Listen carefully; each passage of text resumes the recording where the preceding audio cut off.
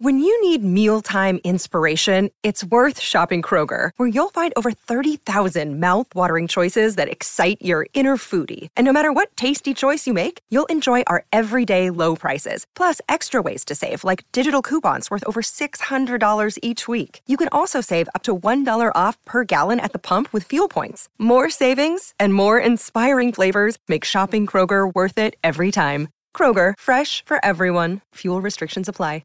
Another day is here, and you're ready for it. What to wear? Check. Breakfast, lunch, and dinner? Check. Planning for what's next and how to save for it? That's where Bank of America can help. For your financial to-dos, Bank of America has experts ready to help get you closer to your goals. Get started at one of our local financial centers or 24/7 in our mobile banking app. Find a location near you at bankofamerica.com/talktous. What would you like the power to do? Mobile banking requires downloading the app and is only available for select devices. Message and data rates may apply. Bank of America N.A., member FDIC.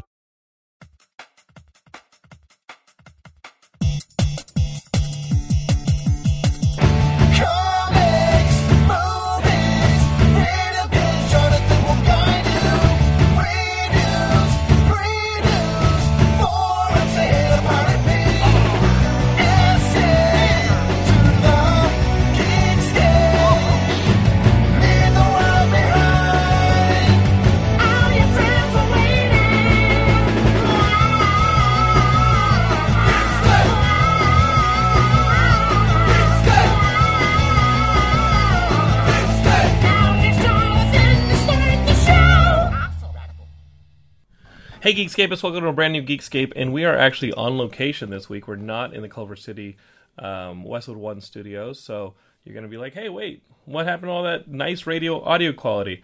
Well, we're recording on our Zoom on location here in Vermont. We're in Stowe, Vermont, where I'm attending the Stowe Story Labs, and I think I have the two founders of the Stowe Story Labs here with me, unless Dave Rocchio, to my left, is the founder and brought David Pope on. Or you guys did this thing together. We're foundlings. You're foundlings. I can tell you the origin story if you'd like. I'd love it, because I want to tell the Geekscapists, if you guys are screenwriters, this is definitely an episode for you guys to listen to. Because, hey, I'm at a screenwriting retreat with two other screenwriters and storytellers and directors. And so I think we've been doing a pretty good job, Geekscapists, on some film-heavy episodes. We had Jeff Grace, who had a new movie out last week, on the episode, and then last week, and then Jeffrey Reddick was on the week before talking about all these movies that are coming out. These are indie films. They're hard to get made, and I think that's what we're talking about here at the labs, is we all have scripts that I think are indie scripts. Most of the ones I've read are not the Avengers. No, we don't have any comic book scripts, but we have some fairly big stories that will take big budgets and productions. Mm-hmm. So my how this came to be is like all nascent screenwriters. I was doing the circuit of markets and festivals and had a short film at the Cannes Short Film Corner, mm-hmm. which was fantastic because it meant I had free coffee and could go to free workshops. And I would stumble around in the market and try to advance my work. And I went to a workshop in the Short Film Corner at Cannes run by David Pope, who, beyond the dulcet tones of his British voice, has a great ability to connect with people, to listen actively, and to impart wisdom on this topic of how to make your writing good, how to pitch your writing, and how to advance your work in the industry. Fast forward, I was at Cinemart at Rotterdam with the project, and David is the facilitator for the Rotterdam Producers Lab, and we were having Chinese food at the hotel. We both happened to be staying in the same hotel. And you guys kept in touch since Cannes? A little bit, yeah. But we planned to have dinner together, and I pitched David on bringing the industry here meaning Stowe, Vermont, instead of having it be in, for me, faraway places. Right. And we started the labs in 2013. And what was the impetus for just creating a lab in general? Like, why the need? Why not just be a screenwriter who works on your scripts, works on your story? Why the outreach to other screenwriters and creating an opportunity for other screenwriters? Why the altruism, I think, is what I'm asking. And that may be a Los Angeles thing to say. No, so I think it's interesting. I don't really know, other than the industry doesn't exist where I live. Right. And And why live here if you're going to be a filmmaker? Because you know the whole saying is like you got to move to LA. You can't even live in New York anymore unless you want to work on television. You know. Well, I would say that. And you're in London. Yeah. Well, I'm in a small town near the south coast called Lewis. And, okay, so you're not even in London. Yeah, I'm not in London. I was there for 20 years, and now it's very important, I think, to recognise that, you know, I can move somewhere that I enjoy living very much. In the modern world, with online communications, I think we have more freedom to be able to move around and have a somewhat gypsy lifestyle. I mean, I think the thing is with why do a lab and is that a lot of writers may be living in those metropolitan areas, but most of the time they're sitting in a room on their own. Mm-hmm. So I think, you know, one of the kind of underpinning things of any kind of endeavor like this is community. You know, and in my experience of working in different training and development programs around the world, which is what I spend about a third of my professional life doing, when I'm not trying to get films made and working as a script consultant. One of the underpinning things for me is the sense of belonging and community that people get. Writers are incredibly generous to each other. I think you get a bunch of writers in one place, you convene them in one place, and in addition to that work that they get done on the project, the development they get done on the project, they get to exchange ideas, they get to share their war stories, and I think that sense of community is really vital. And I think that's probably one of the reasons for why do a lab, why do it in Vermont. It's beautiful and it's an incredible place, and there is no problem when we talk to industry professionals and we say, would you like to come and do this in Vermont? They're like, sign me up. Absolutely. I mean, one of the things that I loved about it, and I came first in September, and I don't know if I would have gotten the opportunity if it wasn't for submitting to a screenwriting festival that had like an endorsement from you guys, the Page Awards. Right. And they said, hey, if you have this certain, I think of this certain genre or this certain budget amount for your script, like if you're an indie this or that, you're eligible for this Page Fellowship to the Stowe Story Labs, and I was one of the 2 people that got it last year, and I came in the fall and loved it. So let me talk a little bit about that. Sure. That process. So the vision for Stowe Story Labs is to help emerging screenwriters, filmmakers, and creative producers get work made and seen. So the whole reason we're doing it is to help independent film of whatever scale. Mm-hmm. So independent meaning produced outside of the studio system for an audience looking for character-driven, identifiable character-driven content. And so to best do that from here, where we don't have access to the population that really, the writers are not here, so we have to market worldwide, we form partnerships with groups like Page. And Page is one of the premier screenwriting competitions in the world. We talked to them when we first started this, and they were very excited. And the deal with Page is they do outreach for us, and we then award quarterfinalists in the Page competition, regardless of genre and regardless of budget or scope. Okay, so it's not like an indie thing. No, it's 2 fellowships to the best quarterfinalists based on our review. And our review is, does the applicant have the ability? So do they show in the application they have the capacity to do great work? Have they presented us with a really interesting, compelling, thoughtful story? Because it all starts with story. Mm-hmm. And then the third part is, do they appear to be collaborative and interested in understanding the collaborative nature of the industry to advance their work? And we have a really great process to evaluate applicants, and then we find the greatest, like you. Well, and let's hope that plays. And then the vision is to have people arrive in September, do the 4-day lab, and I'd love David to talk a little bit about the content for the lab, because we've spent a lot of time making that really meaningful. And then a writer's retreat some months later with fewer people, more mentors, but fewer people.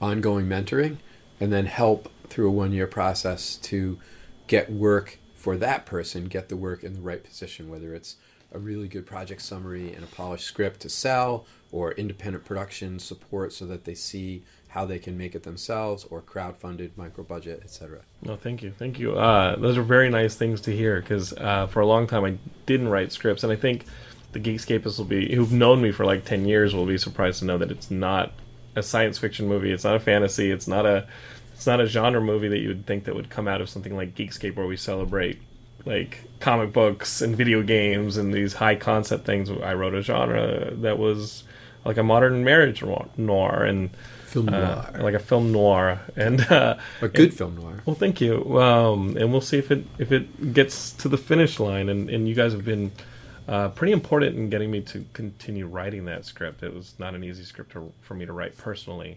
And, hard work. And you guys have been the ones who have been like, nope, let's keep the fire lit. And I'm like, no, I'm throwing like water on it. Nice. And I want to do something else. And you guys are like, nope, keep it going. And can I ask David a question? Can I be you for a minute? You guys do whatever you'd like, yeah. So David, when we started this, you said to me something that really stuck with me. We want to give meaningful feedback in a supportive environment. And then when we built the program, talk about the elements that we cover in September. Yeah, because it is different. British accent, please. Yeah, it's been different. This experience has been different than September. Yeah, well, so just to possibly just talk about that difference between the two things. I mean, I think in September, which was the initial program that we set up, and the Writers' Retreat grew out of that.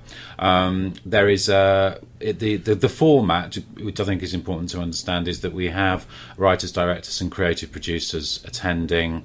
Around 30 people, and then we have industry guests who come in and undertake a varied set of activities with, and I think underpinning it's important to say that what we strive to get is a balance between industry-facing activities and craft-facing activities, so that it's a beginning of a process, if you're working with us, of looking closely at you and your work and your process and your craft and the project, and at the same time having industry-facing activities where participants, by hearing, talking to, interacting with people from different parts of the value chain in the industry, get to learn a little bit about how to best place themselves and their projects in that broader perspective. So it's a balance to have those two things interplaying. And so the activities that we undertake in the fall, we have we do a lot of pitching work, and we do roundtables with industry guests so that the participants get to practice that, and I think that's very useful. People who haven't put their projects into words in front of people before, I think it's groundbreaking. We have industry guests to talk about their particular roles in the value chain and how they work with writers and how that fits in, so that I think that the writers can get a much bigger picture. And there are 3 days of those events. They're very full days. And then in addition to that, there is, with any activity like this, like I was talking about at the beginning in terms of community, I don't think you can ever undervalue that peer-to-peer connection. So I guess as a back channel, we're always looking at facilitating that, making it easy, getting people to talk to each other so people can build those relationships, because at the end of the day, the whole industry is a relationships-based industry. So both in terms of people that they actually meet, but also developing those skills, because again, some people haven't got out of the room and off the computer much, and it's an opportunity for people to sort of grow their industry persona. Yeah, the other side of my brain, I do a lot of work on cultural development and a lot of experiential learning. So what I say to people when they arrive in September is, don't take any notes, don't try to process it. Let all the information we're going to give you just wash over you, and just experience it. So we have this really interesting approach to pitching. And David says, I don't like the word pitching. You're not pitching to somebody. You're talking with somebody. Because it's never a pitch. Like I don't know where that came from. Pitching the pitching's elevator a verb, pitch, right? the this and that. Like everybody thinks that, like, oh, I've got to have this pitch down. I've got to have this thing down. And it's but here's what I've comes never from. pitched. I don't think I've ever pitched in Hollywood. I've always just talked to people about the stories. Right, exactly. But that's a developed skill. Sure. And the other things that comes from working on that pitch, I'm doing air quotes for people listening. Sure. Is you have to then articulate what your story is and why you wrote it. And that's what was valuable about it. Yeah. And I think underpinning it all is this idea. And the reason, I'm happy to kind of stand by my statement. I don't like the word pitching, and people in the industry will be like, what the hell is he talking about? Because the thing is kind of trying to understand the fundamentals of productive and creative communication. And pitching, the verb to pitch is to throw things at people. Right. And what we're trying to do is develop strong creative and business relationships. And in my opinion, it's not a good way to start a relationship by throwing things at people. So what we're trying to kind of say is conversation. Conversation is a word that comes up a huge amount. Conversation and community. Conversation, an exchange of ideas, a dialogue about a project. We're looking to engage in collaborative work. So any opportunity at the earliest stage to exchange ideas, and this works both ways. I mean, for people to be able to actively listen in meetings, to respond, it's a two-way street. So straight from the beginning, I think it's important to try and to kind of restructure that notion of what it is when we talk about ourselves and our story. And is that a piece of advice you'd give to anybody listening right now who's a screenwriter who maybe has trepidation about sharing their work? Is that becoming a bedroom musician who only plays music in their bedroom and doesn't maybe upload it to SoundCloud or upload it to Bandcamp and get it listened to and get that feedback? What would you say to that person who's maybe starting out on their first script or starting to put notes together on their first screenplay? Yeah, I mean, I think that there is a perfectly natural, passionate, protective impulse towards our creative work. However, exposure to your work will not damage your career. Anonymity will. Yeah. I mean, the amount of really good scripts out there is phenomenal. So hopefully your script is one of them, but it's never going to be one of them if you can't get that in front of people. And then get the feedback, which is what I'm doing here in the spring, is getting a ton of notes. Yeah, like, screenwriting is spinning. It's the collaborative nature of film. I think when people write their first screenplays and they start having those conversations, they very quickly figure out whether they want to be a screenwriter or they want to write in another form. Maybe you want to be writing a novel, maybe you want to be writing something else, but embedded within the professional career of a screenwriter is that need to be able to collaborate and to have discussions and conversations about the work. So that's interesting because you asked me, why am I doing this? And I've never really cogitated on it, but having people around me who are really smart and good and thoughtful talking about screenwriting and talking about projects makes my work better because I'm talking about it. It's very easy when you're by yourself or with a small group of close associates to look at each other and say, this is really good, right? Oh yeah, that's great. You almost that's get awesome. Inbred. Sure, absolutely. And I wonder, it's groupthink. And I mean, let's just keep in mind, Quentin Tarantino won a Best Screenplay Oscar for a script that was 186 pages, and I would argue was a movie that was a little too long and had some loose ends, had some loose stuff going on in it. In Django Unchained, which was a good movie, but I mean that was that light comedy. Yeah, that was that light comedy. Right. But I would say that the best parts of that movie weren't necessarily even the script. It was performances and directing and things like that. Brilliant. And so it was head scratching for me to have that script singled out amongst all those amazing scripts that year. It was a really strong script, but I always have my things about the Academy anyway. But there are other factors. There's other factors. Not to undermine in any way the achievements of that, but the script is only one component in the factors of A, of that film, and B, of the films getting nominated. And films get written multiple times through production, and the sound in that movie alone. But what struck out to me was that he thanked his writers group, and that was I think his next film, Hateful Eight, was the movie where when it got quote unquote leaked to Hollywood. I don't know if it was leaked or not or whatever. He was like, I'm not going to make the movie. I'm paraphrasing, but this isolation kind of in writing your creative, I'll show it when it's ready kind of thing. I don't know at what point is it ever ready. Well, I mean, you've isolated like an iconic filmmaker later in their career. Sure. I mean, we're talking about people actually trying to get their first projects in front of people. By the time that it was awarded by the time it was nominated for Academy Awards, his track record as somewhat of an American auteur was established, and I think somewhat. So the initial, that's my English understatement. Just a little bit, yeah. Just a little bit. So you see what I mean. So it's like, I think the notions of that keeping your work close to yourself and not sharing and not being able to sort of engage with people. At the early stages, you have to get the work out there. I think you have to kind of get a sense. The early stages of your career, not early stages of your career. You're right, and I think people are reading that story out of Variety or off of Deadline Hollywood, and they're saying, "Well, I'm going to do that." And I think what the two Davids are saying, as a nascent screenwriter who may be listening to this, is, I don't think you have the luxury to do that. It's actually pretty imperative that you don't do that. That you just start putting. If you're doing your it stuff as out a there. mental exercise, Right? Or if you really feel you have something particular that only you understand, but you will get it made, this is not a process for you. I think there's also the. But you're also an incredible rarity.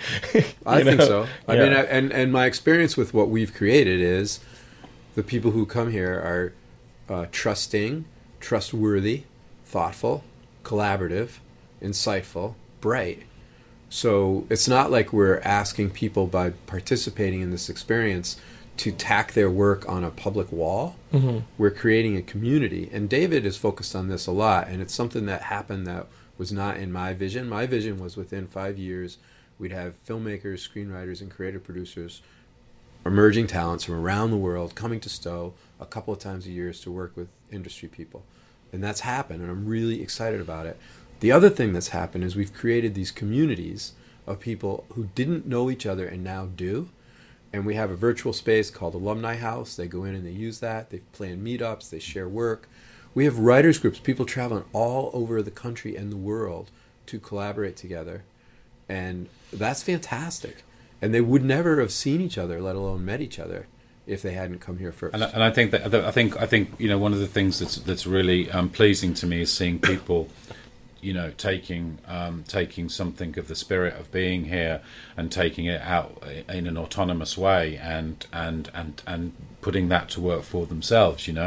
I think that's that can only benefit. I believe in what we do here, and I think the more that people can go out and put into practice those skills and those things that they've had here, the better. I've taught some of this stuff in my classes as a professor. Like, I've given, in some of my screenplay classes, I've taken anecdotes that have come out of your two mouths, or some of the mouths of the mentors. I'll send you the invoice. Yeah. and I've said just little things here and there, you know. Maybe. I think that's great.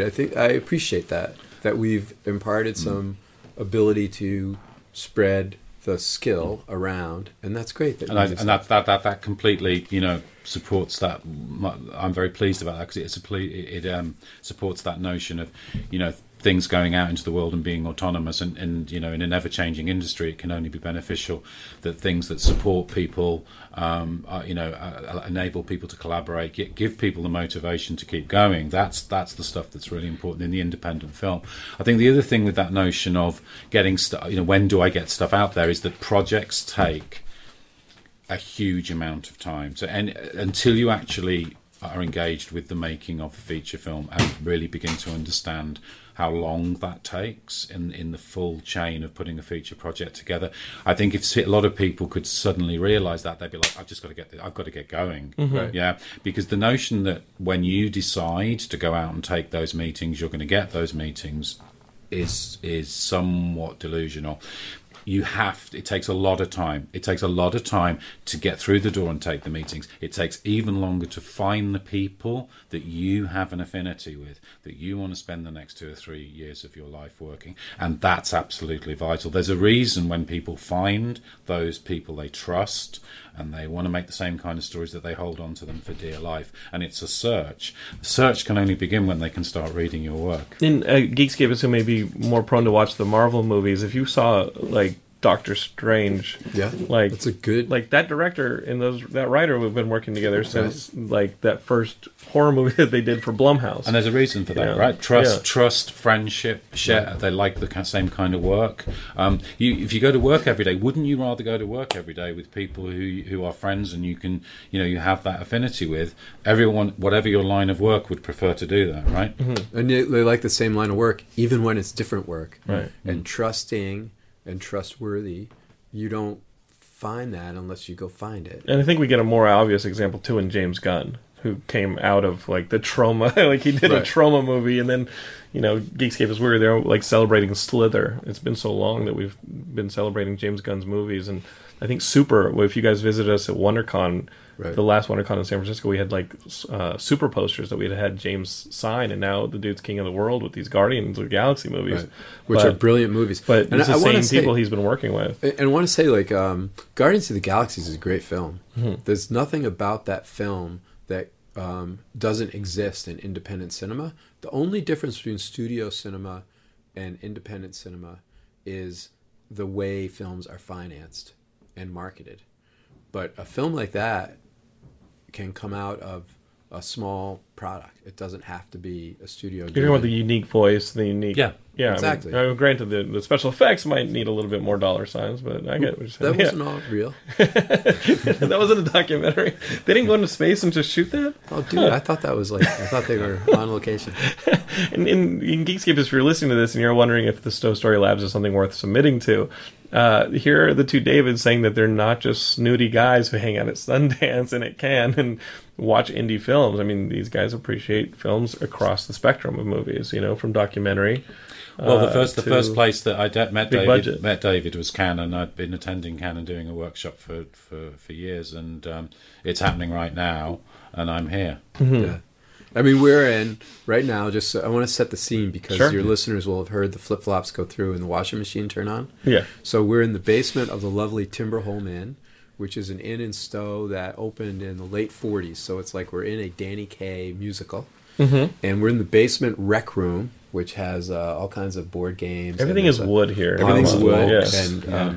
And when we started this, we realized that it smells exactly like the basement you used to hang out in when you were a kid. It's dimly lit. There's a refrigerator full of beer behind us. We need to break out the D&D is what we need to do. Yeah, exactly. and it's a nice place to spend 5 days with like-minded people. Like-minded meaning they care very much about story. They care very much about character. They want to be in a collaborative environment, advance their work, and make movies.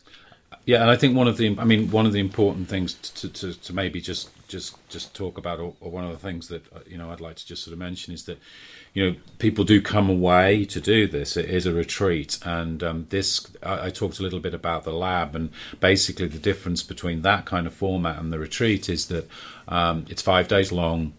The script, it's the spring retreat is what you're talking about. What we're doing now is that so writers submit a draft. The draft goes out to mentors, and then when the mentors read the draft in advance, when we get here, one of the activities is the individual writers have 3 meetings with 3 different mentors over those days. And that's the kind of the backbone of the retreat, and I know that writers go away with a credible amount of information to process. In addition to that, there's peer-to-peer meetings. There's some workshops. So that's the difference. It's an in-depth investigation of a draft by 3 mentors.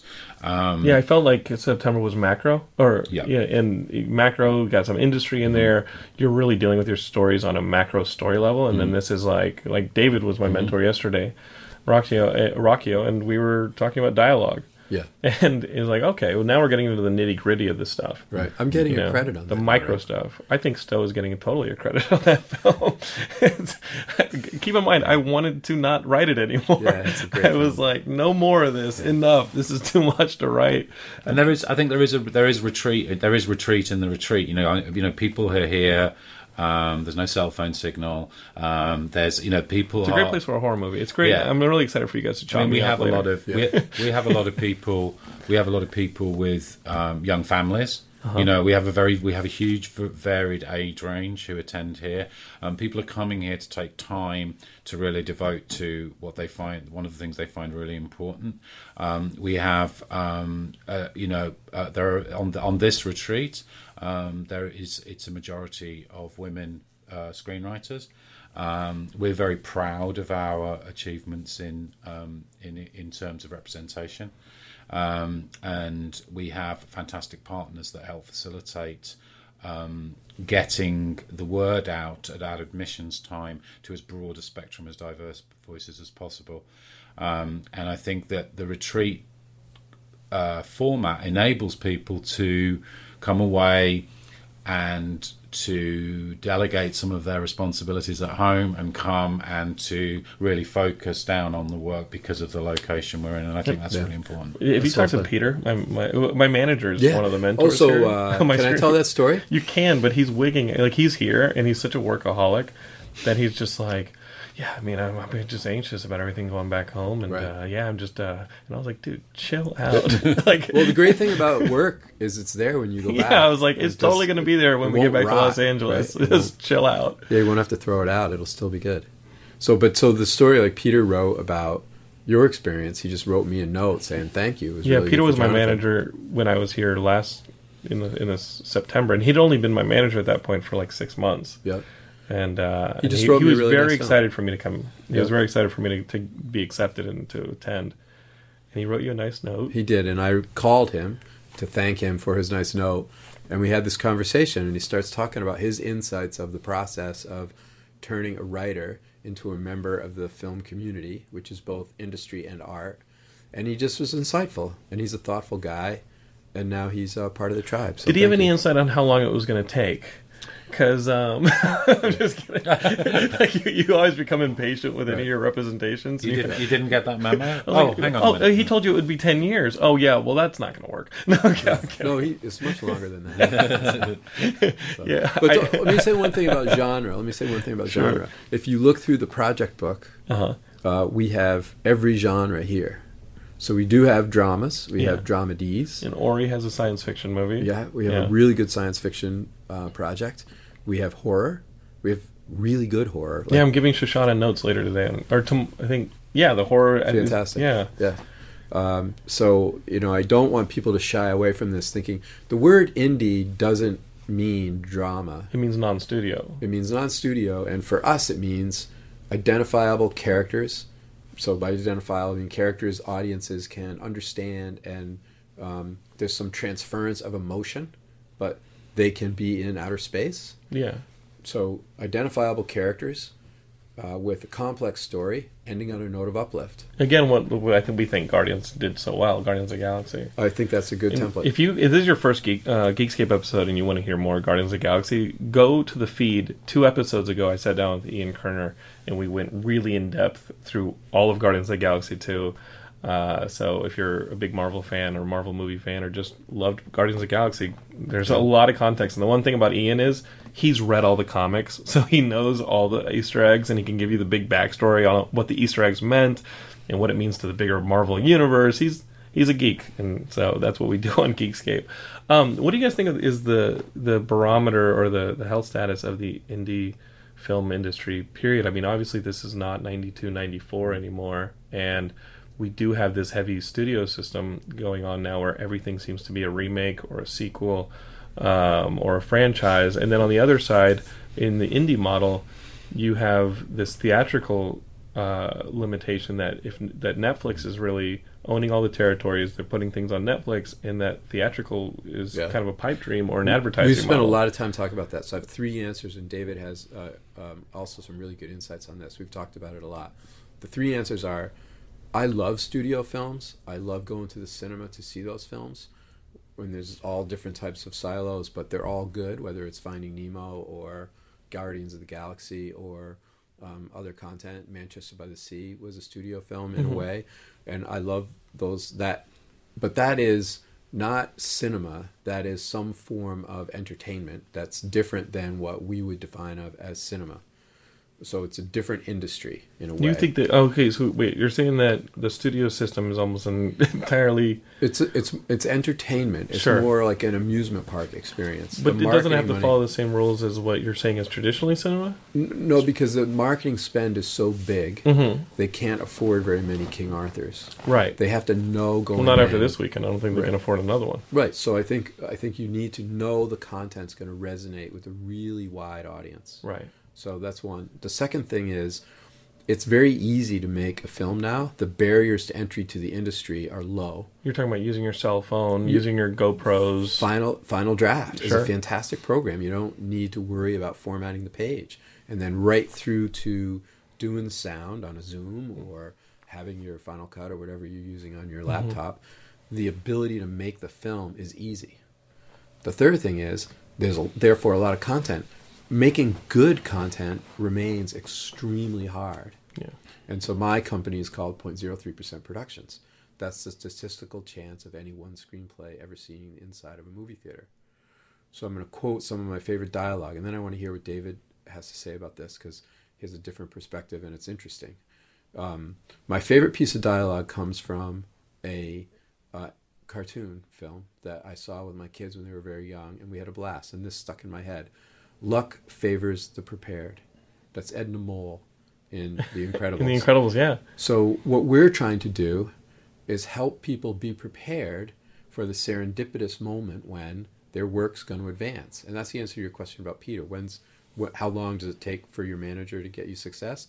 It takes him as long as it takes to get you success. And so I can't egg him on anymore. Like, I can't just call and pick on him. When it happens, you'll be prepared.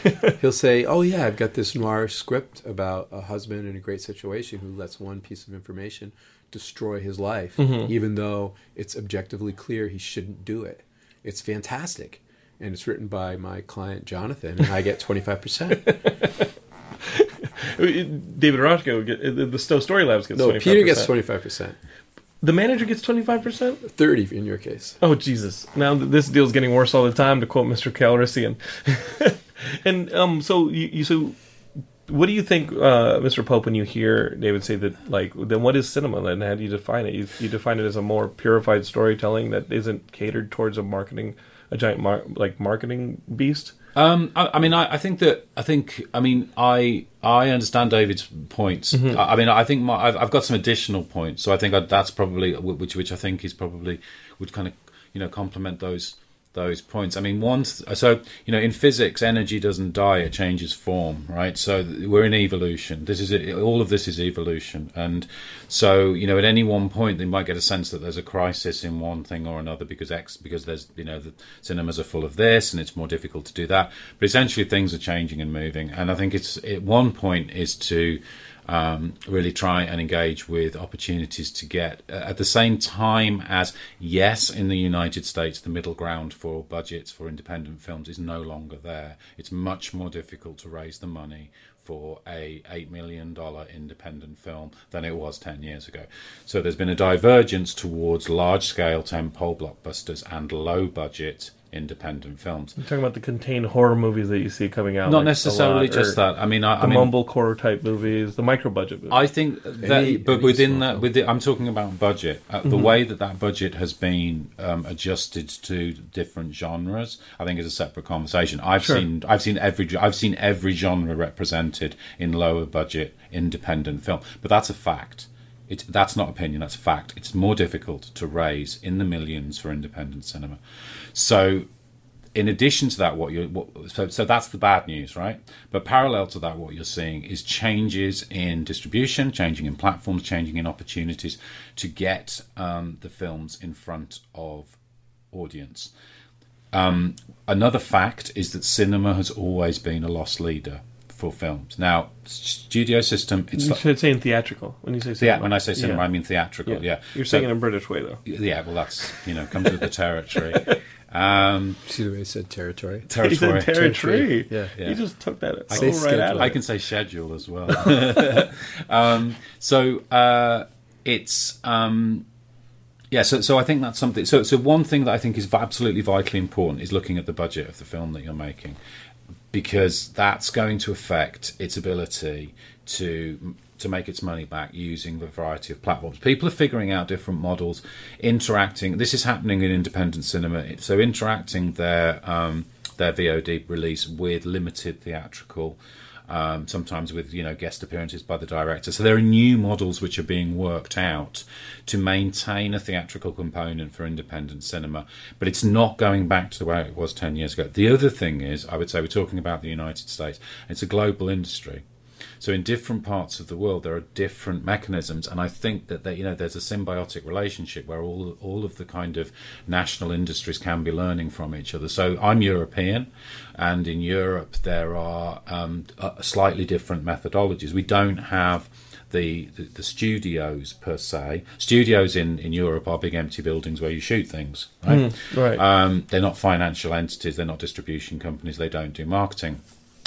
And I know US producers who are setting up relationships and co-production relationships between Europe and the US. 10 years ago, that wouldn't have happened, right?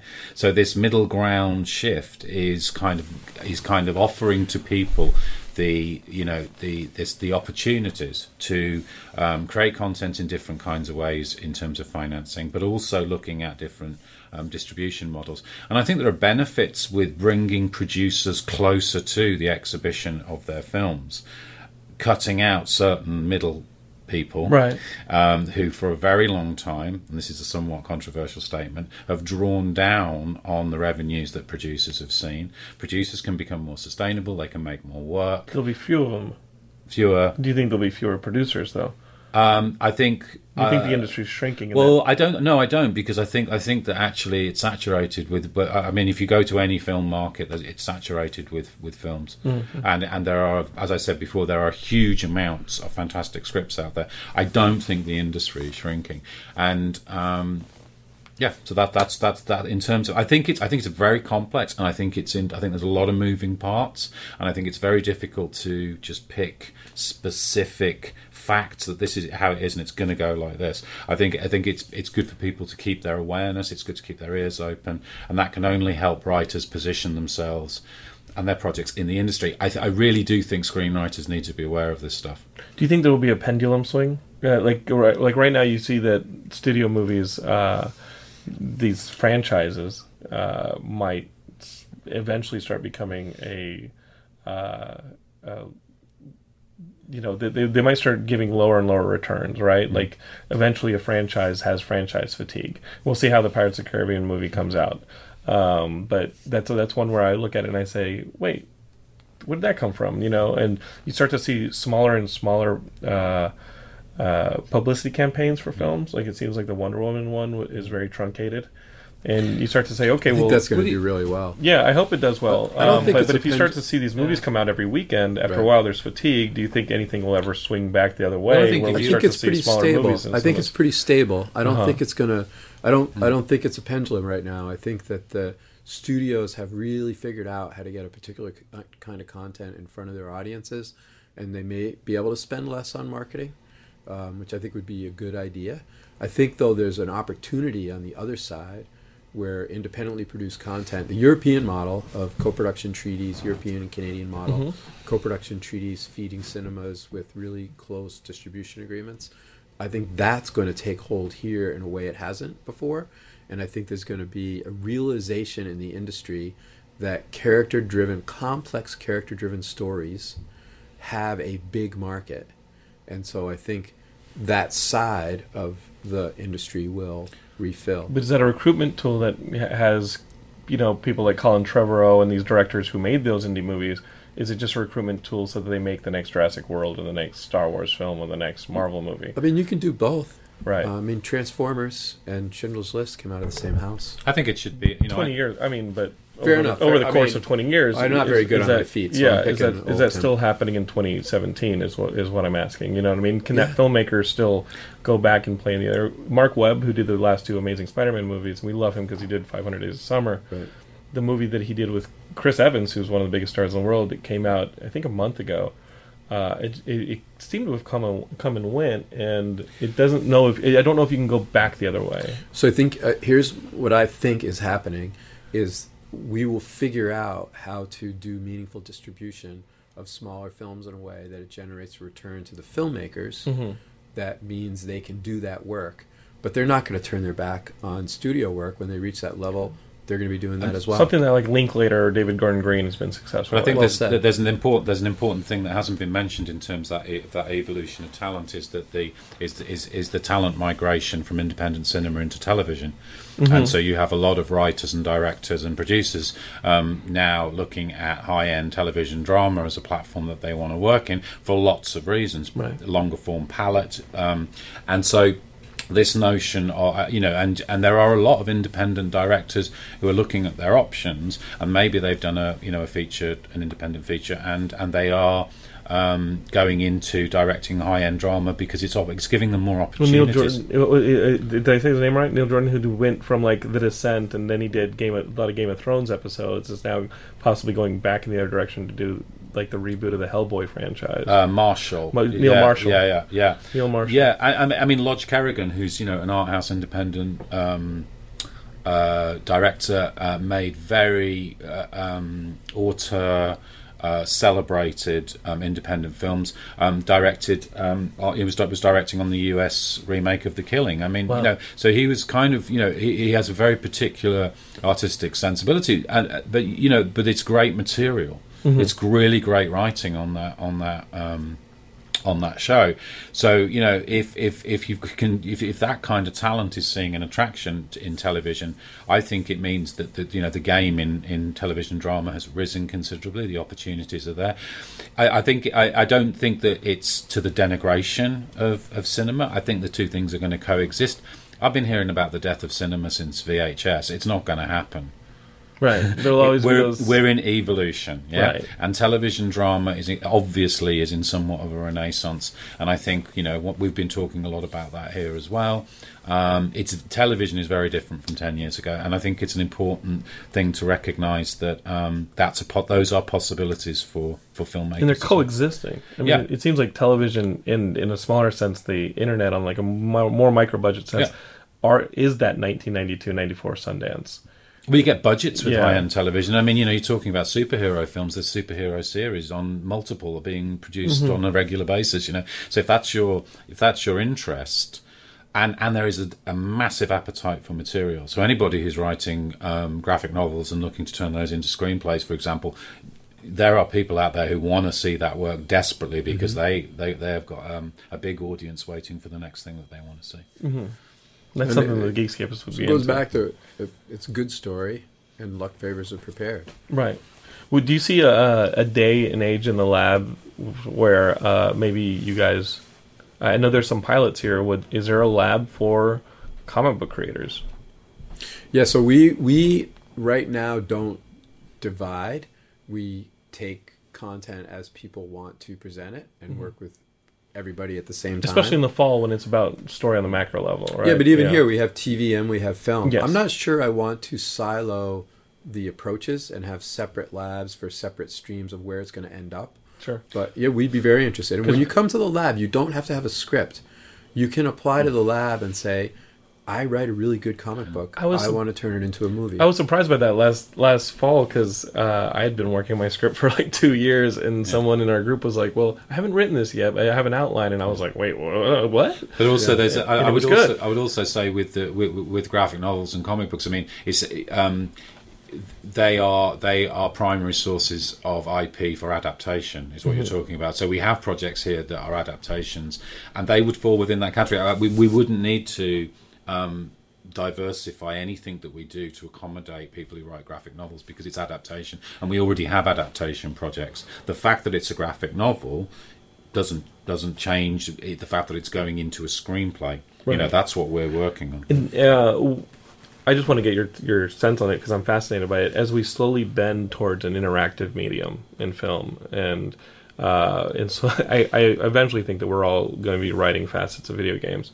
at some point, or these interactive experiences. There will always be those kids who love vinyl, and there will always be cinema. There will always be people who go to independent films. I think people like Tim League at the Alma Draft House, I think that the proliferation of that brand and that theatrical and that theater chain, it signifies that there are people who will always want to go and see films in the theaters, even if the films are 20, 30, 40, 100 years old. So that will always be there. But will that become the kids playing the vinyl albums? And will the new thing just be an interactive art form and storytelling art form that we see in video games? Yeah, so I don't know, but I think the question you're asking is: are theaters, is the cinematic film, theatrical releases like vaudeville? I don't think that's the case. I think the collective experience of being in a theater to see a product will always be one of the streams. And like David said about VHS, color TV was supposed to kill cinemas. Right. But human beings are social. They want to see each other and be in a place and watch content. If there's good content and it's well presented, I think there's always going to be a market for that. But there are tremendous new ways to see content that we haven't even thought of yet that are going to take some of that bandwidth. Yeah, there's something very not social about VR. There's something very not social about it. But we need to prepare for all of that. And also, I think that I'm sure that there are some fantastic projects being put out in that format. I haven't seen them. There is within the industry whenever there is a new format that kind of is seen as the sort of the great hope of some kind of content delivery, then there's a lot of noise about it, and trends that I've seen with different activities. Actually, I think video games are a different subject, because I've seen different trends in terms of tech interacting with cinema. The things that tend to happen is that there is a huge amount of concentration on the form and on the tech and not on the content. Right. And it all comes back to story, right? Yeah. Right. So this is a story lab. That's right, why it's a story lab. Now I'd be very interested. If someone came in with a VR experience of X, Y, and Z, I wouldn't be. I'd be saying, okay, so tell me about the story, because I want to support them in achieving their dreams, but I'm not going to be talking about the tech. I'm going to be talking about the story, because if there's no story, it won't last. It doesn't matter. So I think we were talking, me and some of the other attendees, or what do you call us? Participants. Labbers. The labbers, we were hanging out and we were talking about VR, and we came to the conclusion that the people who are most excited about VR just work in VR. Yeah. Because from an audience's perspective, the price point of entry and all of this is just nobody. I would. When you think about another market, I do a lot of content for training, and one of the greatest platforms is we do animated films, feature length, great story. Every 3 to 5 minutes, you have to decide the direction of the story. Oh, really? Based on curriculum. So, whatever this it is is. educational material. Yeah, educational material. Yeah. So every 3 to 5 minutes, you have to decide, A, does he put it in the box? B, does he send it to the moon? C, does he eat it? And based on the curriculum, there's a right answer. The wrong answer, it goes in a different direction. So we do these tremendous Christmas tree, decision logic tree stories. That's interesting, right? That's so there are when I markets. wrote video games, that's what I had to do. Yeah, But it's interesting. It was brutal because it was in Excel. I mean, this was 10 years ago, but I'm writing in an Excel spreadsheet, and you don't get the story flow that you would get. It's because everything's branching, and you get a cell on one document that links to a cell for another option on a different part of the document, and it just became a monster. I wonder if anybody will ever create the final draft version of a video game writing. I think the software. fragmentation of narrative is fascinating, and the ability to interact with it. My thing is like what. Looking at narrative elements in terms of craft and like writing the story. Even if it can fracture into different components and you can go in different directions. What's the premise? Why is that fascinating to me as a human being, as a meaning-searching animal, which is what human beings are? What insight does it give us? What's the core of that? And then, I would love to be blown away by a kind of really engaging, deep VR experience. I don't think it exists yet. I don't think we have it. No. So, guys... But whatever platform... Here's the best way to say it. I think what audiences want when they go to see something, other than the entertainment from the studios, which is almost amusement park-ish, which is also valid and really entertaining.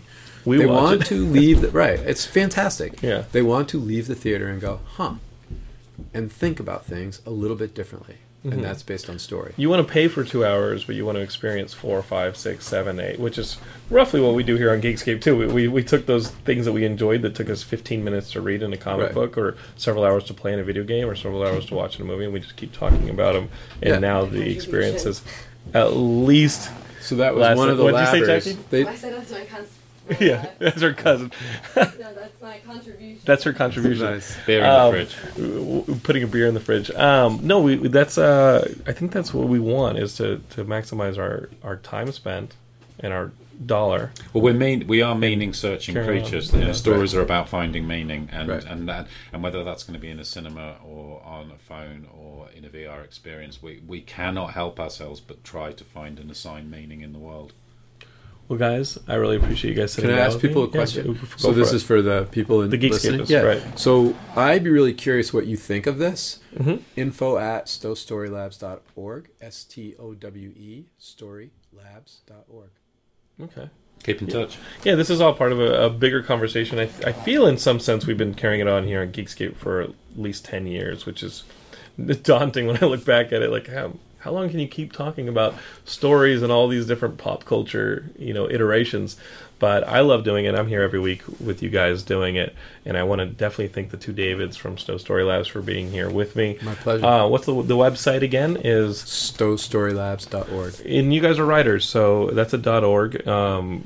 Take a look at the website, see if there's an opportunity that you guys may want to, submit to, because it's really been rewarding to me. As I said, it's helped rejuvenate me as a filmmaker and as a storyteller, and I cannot put a dollar amount on what that's meant to me as somebody who's wanted to do this. It really, really helps. Thank you guys so much. I appreciate Thank you, that. Jonathan. Geekscapists, we will see you guys next week back in Culver City at the Westwood One Studios. And I just want to make a quick reminder to check out our sponsor, Loot Crate. Thanks for sponsoring us. Go to lootcrate.com/Geekscape. You can get a discount on your subscription to all those awesome Loot Crate boxes that they have themed throughout the year. Just put in the promo code Geekscape to get your discount. And I want to say thanks to Loot Crate for continuing to sponsor us. We'll see you guys next week back in Culver City. Peace.